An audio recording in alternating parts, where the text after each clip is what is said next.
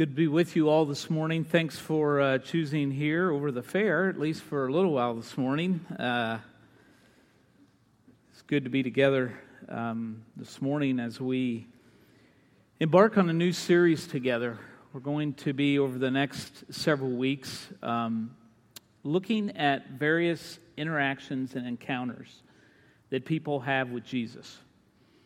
And I think it's vital for us as Christ followers to always not only recall how we first met Christ, but also how we continue to walk with Him. I think it's easy to look at these stories that we will look over the next few weeks and perhaps just think back to that time in our walk with the Lord at that moment. But I believe there are lessons for us as we continue to walk with Him. We all know the older we get and the longer we walk with Christ, we can very easily settle in and hit just what's comfortable, what's convenient, what kind of works for us. And in the process of that, what we do is we can change who Jesus is, at least in our minds. We can't do that, but we try. Subtitle for this series of Encountering Jesus is Forever Changed. The majesty and the beauty of what we see in these encounters are people who were never the same.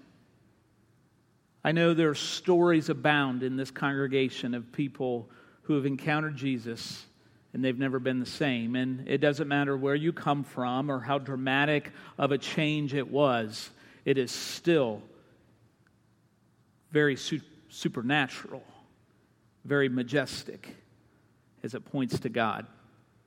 Our theme verse for this series that we're actually going to look at each week comes from 2 Corinthians. It's a passage of Scripture those who preach from this platform, you hear all the time. You hear it in classes as we teach.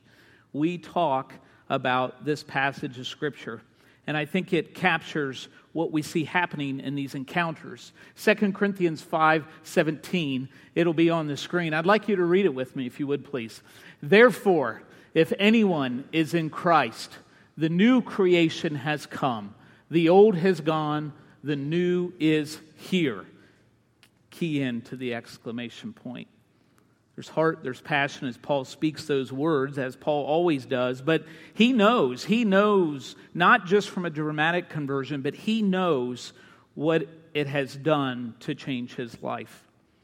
But every story that we read, every story represented in you all, is significant in the kingdom of God. Some of you are going to spend time today as well as in this series, and you are going to think back to those moments when you first understood who Christ was and you committed to Him. Others of you are sitting here today. There will be some who gather in the weeks ahead, and they're going to ask themselves that question: have I really committed to Jesus? Have I really committed to following Him? What is this encountering thing so much about? My challenge to us is to look at anew this understanding of Jesus. Not that we've believed it all wrong, but that we need to understand in greater clarity more than ever. The responsibility for those of us who have followed Jesus for any time at all, the responsibility is greater. We have been trusted with who Christ is, and we are called to share that and preach that, whether you have a platform or a pulpit or interactions with people on a day-to-day basis. It's all the same. As we look at the first story today, we're going to see a man who approached Jesus.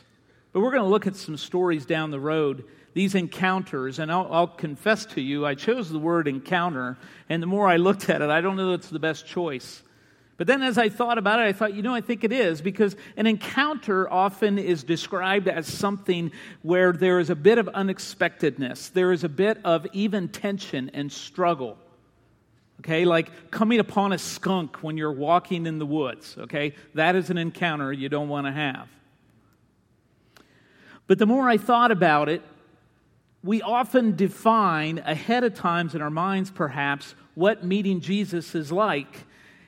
And He always surprises us, not because He changes, not because His truth changes, because He is the Word of God, but because of our biases, because of who we are, what we walk through. So we're going to look at the man with leprosy. We're going to look at this encounter in Matthew 8. And I want us to very keenly look at who this man was and how Jesus responded. Pray with me, if you would please. Father, as we open your word today, teach us, challenge us, grow us in your word. Lord, we're not looking for new truth. Your truth has been there always. But we're looking for greater understanding. We're looking for a new perspective, Lord. We've never been at this point in our lives reading this story. And so, Lord, use that. And may your kingdom grow because of it. In the name of Jesus we pray. And everybody said amen. Matthew 8, verse 1. Most of the stories we're going to be looking at over the next couple of weeks are found in more than one of the gospel accounts. And as we'll look at, is those gospel accounts are given and written to specific audiences. Sometimes people look and say, well, it's different, so it must not be true, because Mark wrote it in Mark 1 a little differently than Matthew wrote it in Matthew 8. What we know about Scripture is that those particular authors, inspired by the Holy Spirit, have written to a specific audience and want to emphasize and pull out various truths. But the underlying principle and truth of the story, it's a story that has been recorded, has been carried orally for a lot of years before recorded in Scripture. It is the Word of God. So let's look at Matthew 8, his account of Jesus healing a man with leprosy. Verse 1 of chapter 8 of Matthew. When Jesus came down from the mountainside, large crowds followed him. This is the first interaction of a difference, is that Matthew records this encounter after teaching on the Sermon on the Mount. If you go into some of the other accounts, what you will see, Luke especially, doesn't necessarily place it there. There's a few things we have to remember about why that's important, and I'll talk about it in a minute. But Matthew records it as Jesus has come down from the mountainside. Verse 2, a man with leprosy came and knelt before Jesus and said, Lord, if you are willing, you can make me clean. Jesus reached out his hand and touched the man. I am willing, he said, be clean. Immediately he was cleansed of his leprosy. Then Jesus said to him, see that you don't tell anyone, but go. Show yourself to the priest and offer the gift Moses commanded as a testimony to them. This context of this story, what's helpful to understand is that while the chronology is different in the accounts of the various authors, is that there is an understanding of what's going on here, and that is that Jesus has been moving throughout the region and doing ministry. Matthew 3:23 talks about Jesus. It says, throughout Galilee, that is he traveling, teaching in their synagogues, preaching the good news of the kingdom, and healing every disease and sickness among the people. Here's what's important about for this as we read the story. Jesus was already known. It was early in his ministry, his 3-year earthly ministry, but he was already known. And word was getting out. This is very much a height of Jesus' popularity. Most what he is saying now, people are drawing toward. They are running after, as they also see the miracles that he is completing. And so he is a rock star right now. He is one that people are running to. That's going to change. We know that. And the interesting thing about wherever you place the Sermon on the Mount, the conclusion at the Sermon on the Mount, as he spent those multiple days together with people teaching, is that after that, people stand back in awe and say, he is a man of authority. He teaches with authority. He's unlike the other teachers. And that's crucial because as we get a focus in with a telescope on this setting with the man with leprosy, we see that he does everything with authority from God. So let's take a look. One of the first observations that I think is important in looking at this man is the reality that he came. And you're like, wow, that's deep, Dan. But look at what it says. A man with, what's it say? leprosy. Now, the Greek word here has to do with perhaps other skin diseases, but many commentators agree that this is a serious thing. Leprosy was a disease that impacted people greatly. It was something that put them out. So what we see for the man that came with leprosy, the very fact that he came to Jesus was a demonstration of his courage. His courage. Lepers were thought to be not only sick with disease, but ceremonially unclean according to the law of Moses. And so there are a couple of things, because there was no cure for leprosy. What happened is that through the law and through the religious communities, there were ways they dealt with socially and religiously lepers. They weren't allowed to be around where most people hung out, in the towns and villages. You can hang out with other people like your kind elsewhere. And so they were cast out into rural habitations, and they had to exist and live as in clusters. So all the normal, everyday things that people of this culture experience, lepers did not.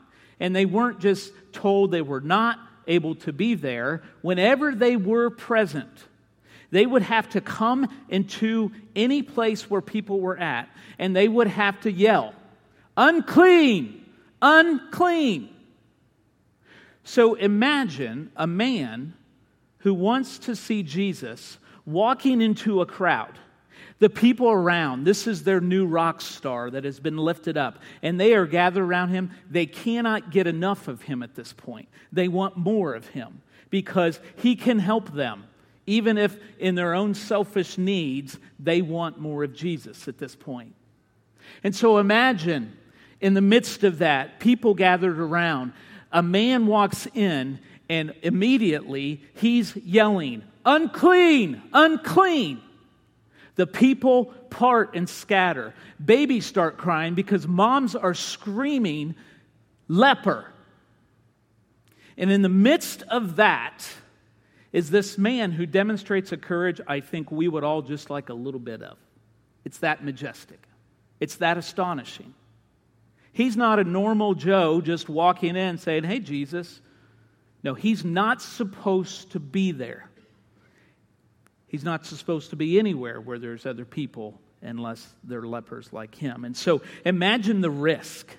Imagine the risk that he took in exercising whatever amount of faith he had. It was worth it all. He was so desperate. He was so desperate. Here's my question. Are we that desperate? Are you that desperate to come to Jesus? And again, I know what some of you may be thinking, "Hey, I already came to Jesus. I've been with Jesus for 30 years, or I've been with Jesus for 10 years. No, are you willing, and still in your state as a human, are you willing to take anything to Jesus? Are you willing to work with no matter what social barriers, what things in your past that still come back and eat at you, even though you have been forgiven? Are you willing to risk it all, knowing that you go to one who can take care of it all? Christ followers, we cannot be a people of God represented in this church or any other church that don't have courage to go when everybody else says, "No, just rely on yourself." It's not about bringing Jesus along with you. It's about approaching him with the courage, taking the risk. Similar to Daniel, once the decree was made in the records of Daniel in the Bible, and said, "You are not allowed to pray." We all know Daniel was set up. We know somebody wanted to see him dead. But that risk, not only did Daniel continue to pray, Daniel sat in front of his window visibly. Now, some may look and say, "Oh, I love the rebel in him." He wasn't being a rebel. He was risking his life. That's the kind of courage we need in being a Christ follower. My question is, how might God be calling you to be courageous in your faith? No matter how comfortable it's been. No, I'm not talking about substituting courage for a religious activity. You see, that's what we're learning in this story. I'm talking about you and Jesus. You and Jesus. The other thing we see demonstrated by this man is a reverence. He came with a reverence despite the fact that he felt so unworthy. I mean, can you imagine if it wasn't bad enough coming into that crowd and everyone screaming, hollering, moving back, whatever the scene was, we don't have all the details, but if it was true to what happened in culture, it's not hard to develop those connections. But yet he came with reverence. Now I want to talk about reverence for a minute because reverence is a word that isn't a very contemporary word. We don't use it a lot. I know some of you that have followed Jesus for many, many decades. I know you remember a time where reverence was a word that was spoken of a lot. We've lost it. Reverence simply is respect, adoration, worship. I know our hearts are to always be reverent toward God, toward Jesus, not only when we gather, but at all times. And I think that's what's significant here is we often think of reverent when we walk into a church facility, particularly if it's not like this building, but it's very churchy looking from traditional church structures. We think of reverence. What that does not mean is stagnance. What that does not mean is lifeless or meaningless or ritualistic. No, what it means is absolute humility before God. A humbleness because you are in the presence of the King. We saw that in this man. Look at his posture. What does it say? It says he knelt. If you look at Mark's account, he talked about in the NIV, begged him on his knees. Luke's account in Luke 5 says he fell with his face to the ground. So imagine that scene is that there's already chaos happening because this man has come into this. And now he's here. And what does he have?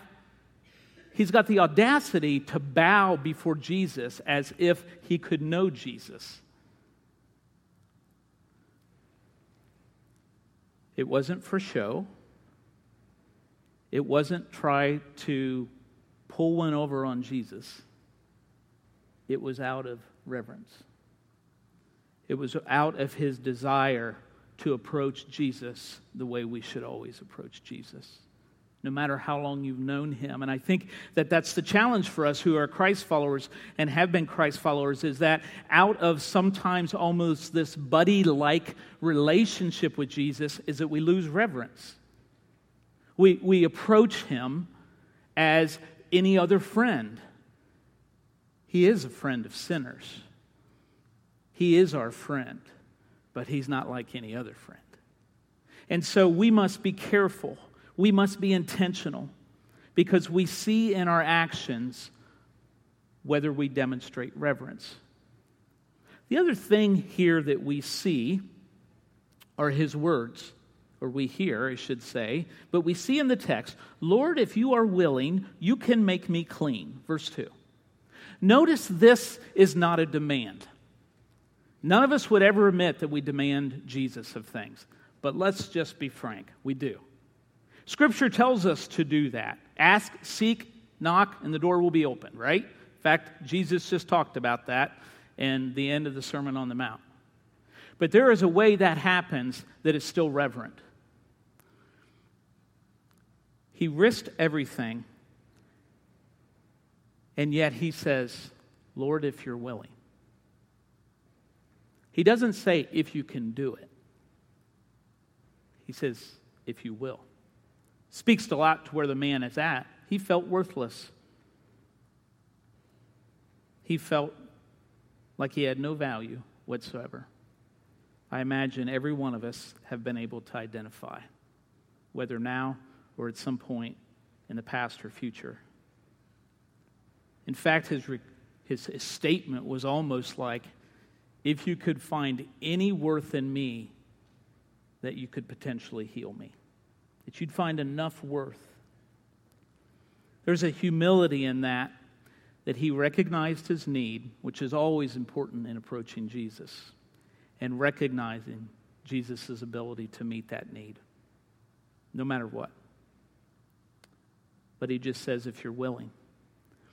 There's another nuance of this that I think is important, is that there are times in our lives where we have served and sacrificed and given to Jesus everything that we have. And I'm going to speak for myself. There have been days, many times in my walk with Christ, where, even though I haven't said it, I've felt it, I've believed it, is that, you know what? Jesus, I really have been sacrificing a lot lately. Remember this I did, and remember all of that I did, and man, that was hard to go through that. And Jesus, how about you? How about you extend me a favor now? Again, Scripture is very clear about God's blessings and favor to those who are obedient to Him and follow Him. But we better be very, very careful about ever approaching Jesus thinking for just a moment that we have earned it or that we deserve it. That doesn't mean we walk around in lowliness and with no victory in Jesus. No, what it means is that we know in every moment that He is the one who gave us victory, not ourselves. You see, that reverence in this statement by leprosy said, whatever your will. I know there have been many in this congregation over the years. They've prayed for healing. They have approached Jesus in the right mind with courage and reverence. And for some reason beyond our understanding, but within God's wisdom and understanding, what happened is Jesus said no. And what the leper demonstrates is that he's okay with that. He didn't demand it. He said, whatever your will is. Now, you know what he wanted. Who wouldn't want to be healed from leprosy? Because it was bigger than just the disease. So my question for us is, how do we demonstrate reverence before Jesus Christ? Is it only represented by a certain song we sing or the space we're in or the people we're with?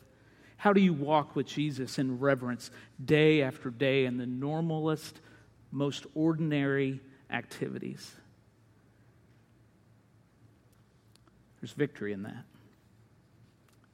Because you recognize your brokenness. You recognize that Jesus is the sole one who's been able to change you. Nobody else. Now, here's what I wonder. I've asked myself this question. If Jesus did nothing else besides what's about to happen, would He still be everything we believe Him to be? You see, He responded in a couple of very distinct ways. Look in verse 3 with me.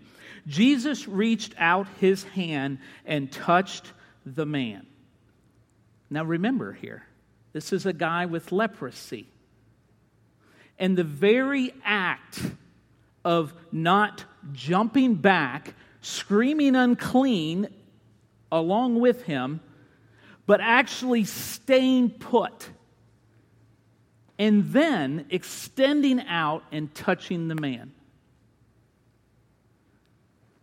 You see, Jesus met him right where he was at, personally. He's done that with many of us, right? He's understood all of the details, all of the circumstances, all of the emotion, all the pain, all the hurt, all the everything that no one else seems to understand. But here's what I love about being a Christ follower. No matter whether anybody identifies with me, I have a Lord and Savior who knows me. He knows what I'm going through. And I can cry foul with everybody else in this world. It doesn't matter because I only need one. And the joy is I get to walk with many, knowing that we're all looking to the one. His love, His compassion, His mercy. So all of those feelings of worthlessness, Jesus in one action of not jumping back, not screaming, and laying His hand says, you're worth it. You're worth it.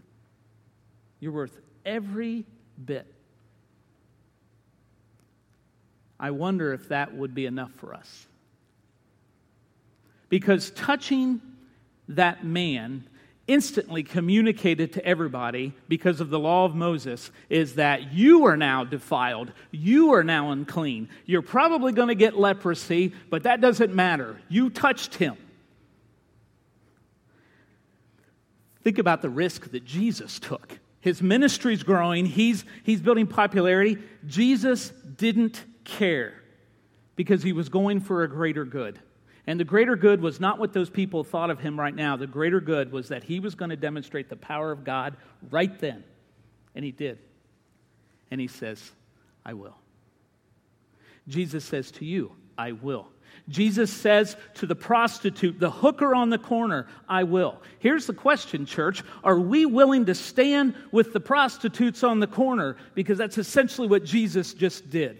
He touched that man and associated himself with him. Are we willing to do the same in order that Christ might be glorified and those people are forever changed for his kingdom?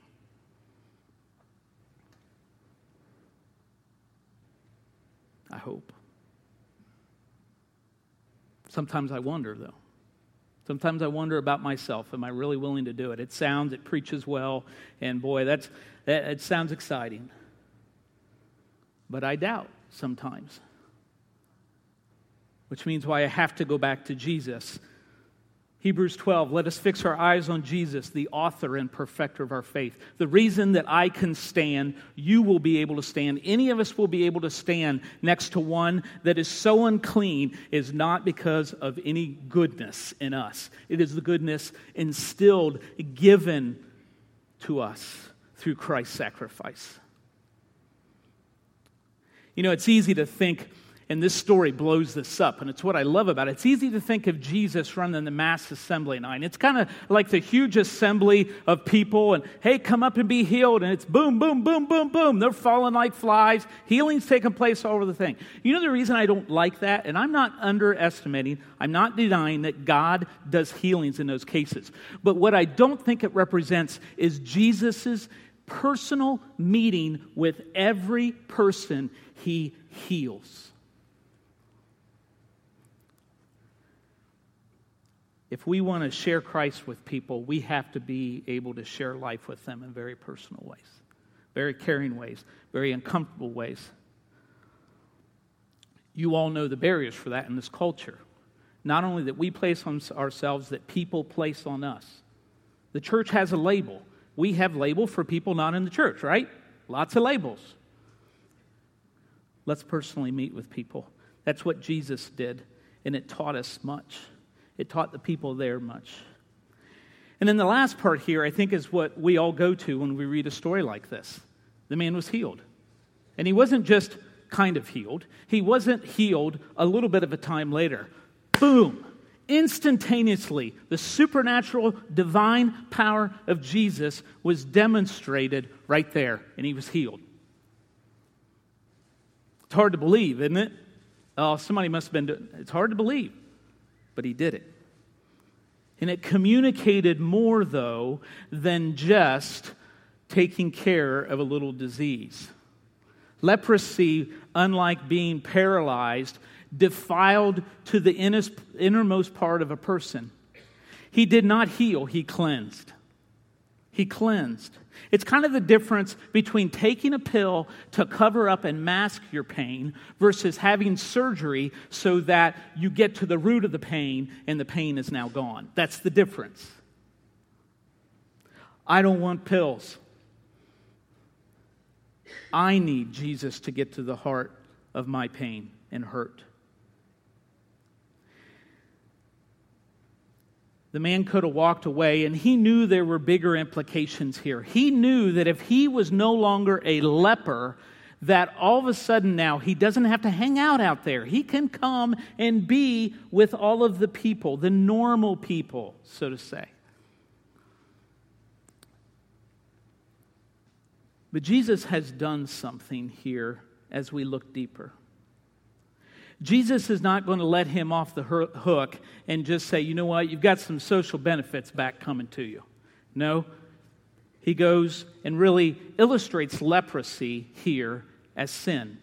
Think about this in our own life. Leprosy is an illustration of sin here. Sin is deeper than the skin, just like leprosy. Sin spreads, just like leprosy. Sin defiles and isolates us, just like leprosy. And sin is fit only to be destroyed by the fire. And that's what most people thought those people would get. And so all of a sudden, this guy who claims to be divine comes in, and in the instant moment where he is defiled by touching him, he cleanses him and heals him. It is remarkable how that describes what happens there. Everything that defiles you has ever, have, will, and anybody else on this earth, Jesus took it. And on that cross, he was defiled, but then he cleansed it all. Every part of it, he cleansed it. And so the leper teaches us something much broader about the ability of who Jesus is, the person who Jesus is. Look at 2 Corinthians 5:21. God made him, that's Jesus, who had no sin, to be sin for us, so that in him we might become, what's it say? The righteousness of God. The leper knew that he was going to have social and religious privileges back in the community. He had no idea what Jesus really was doing in him, and that was making him right with God. I think that's true of most of us when we accept Christ, when we encounter Christ. We think about things that get better, but ultimately it's a cleansing of our soul and our heart. It's kind of like David crying out in Psalm 51:2 on the screen. And he just says, wash away all my iniquity and cleanse me from my sin. That's not a one-time thing. He was forever changed. He got a whole lot more from Jesus than he ever thought he would. But he took a risk. He approached him in the right way. And here's the deeper lesson for us, is that often we go to Jesus with the temporal. Heal me. Heal this part of me. And Jesus, sometimes in his wisdom, says no.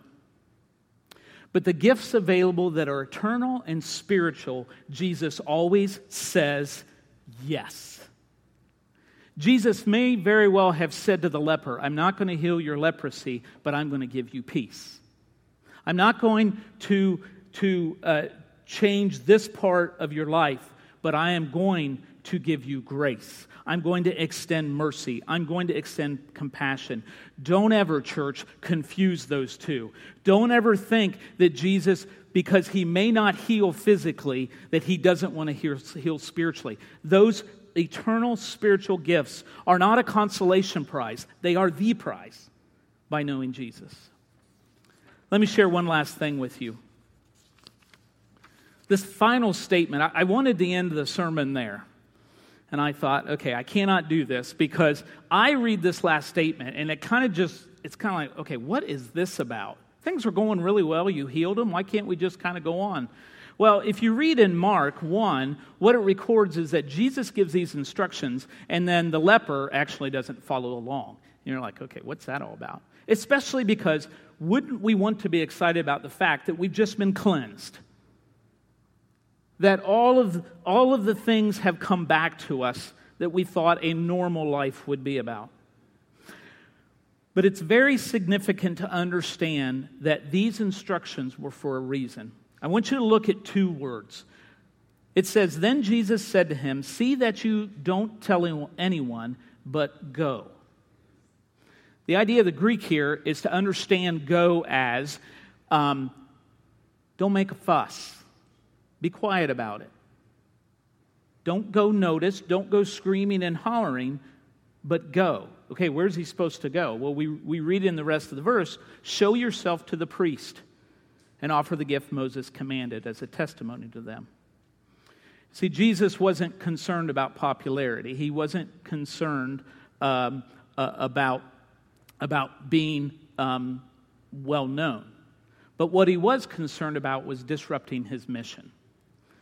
And what he wanted to make sure was that people recognized that there were no tricks, there was no magic. This was divine power from God through Jesus. And he had disciples that he was not done training. They were in the early stages. And so if this man starts creating a whole lot of ruckus, what happens is that he is going to spare his own life, have to be back and away. And so he just says, go to the priest. So why the priest? The priest in the community was a person who declared people clean.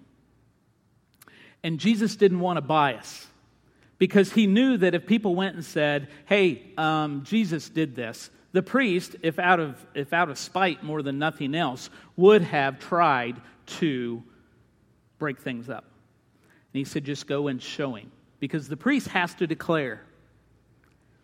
You see, Jesus, as we know in Sermon on the Mount, is that he wants to fulfill the law. He doesn't want to abolish it. He wants to help us understand the law to the completest, fullest of forms. And he wanted that leper to be declared clean by the priest, because then the testimony of what Jesus has just done. Whew. But here's the ultimate important piece for us, I believe. It's a witness. Every change in every life is a witness to God's power through Jesus Christ. It says Jesus is not just a wonder worker. Jesus is not just interested in healing physical needs, but spiritual and eternal needs. It says that as a witness, Jesus provides his life, his death, and his resurrection as the way, the truth, and the life. In other words, to bring more change in people. Every time God does a work in you, it's not just for you. No matter how painful, no matter how dramatic, no matter how personal, no matter how much other people don't know and understand, God's purpose, and we see it with the leper, is that he intends through Jesus to bring more change, to make more people right with God.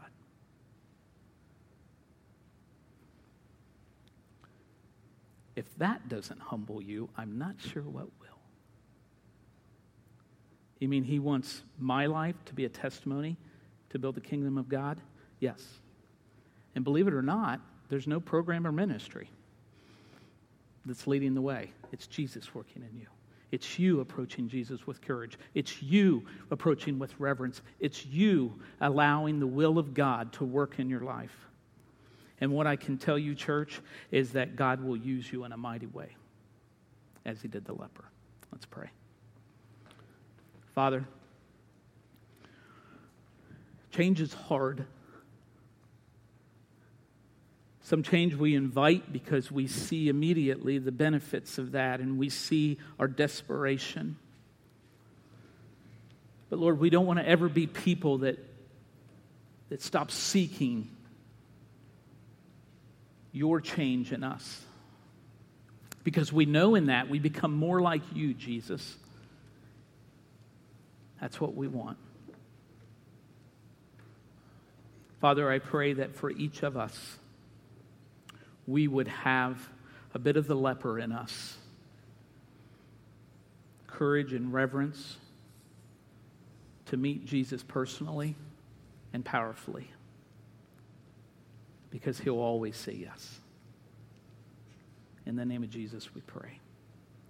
Amen.